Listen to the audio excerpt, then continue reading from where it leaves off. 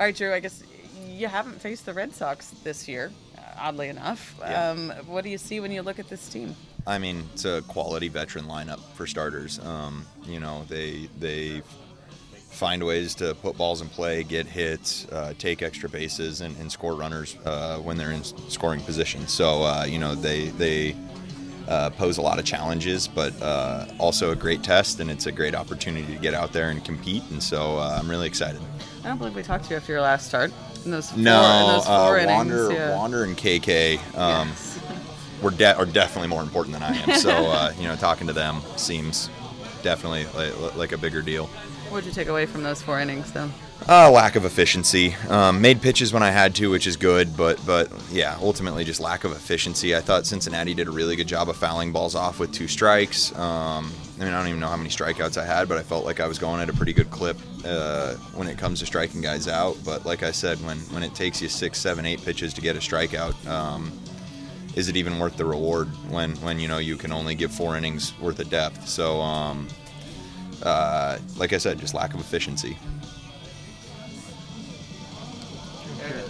Question about Shane. I know you're kind of new to the organization from last May, but just the way he's developed into the pitcher he is, what's impressed you? As a pitching expert, what's impressed you the most about what he's done? It's careful throwing expert around. I mean, the ability to command 4 quality pitches, it's unbelievable.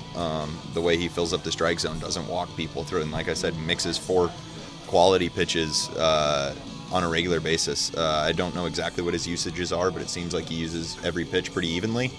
That would be my guess. And so, I mean, he keeps hitters off balance with a mix of pitches from 80 miles an hour to 100 miles an hour, moving in all different shapes and directions. And so, yeah, just his ability to compete in the strike zone, and then just the consistency. You can I don't want to say you can pencil it in, but you kind of know what you're going to get out of him every single outing, and what you're going to get out of him seems to be greatness, if you ask me. So, when that man takes the ball, we are super confident in the results we're going to get, and being named an All-Star is a great honor and very well deserved on his part. One of the things, the fact that it's his first full year in the majors, does that add to your impressiveness? I mean, just the way he's handling it, I think, is the most impressive part. Obviously the talent is there, but like I said, just the consistency day in and day out, to go out there, compete, and always bring his best. That's what I'm most impressed by. And you can still tease him a little bit, right? Yeah, last year Shane would not have taken it near as well as this year Shane does. So, it's it's just awesome to see what he's doing and what he brings to this team, and just as an individual, all the success he has.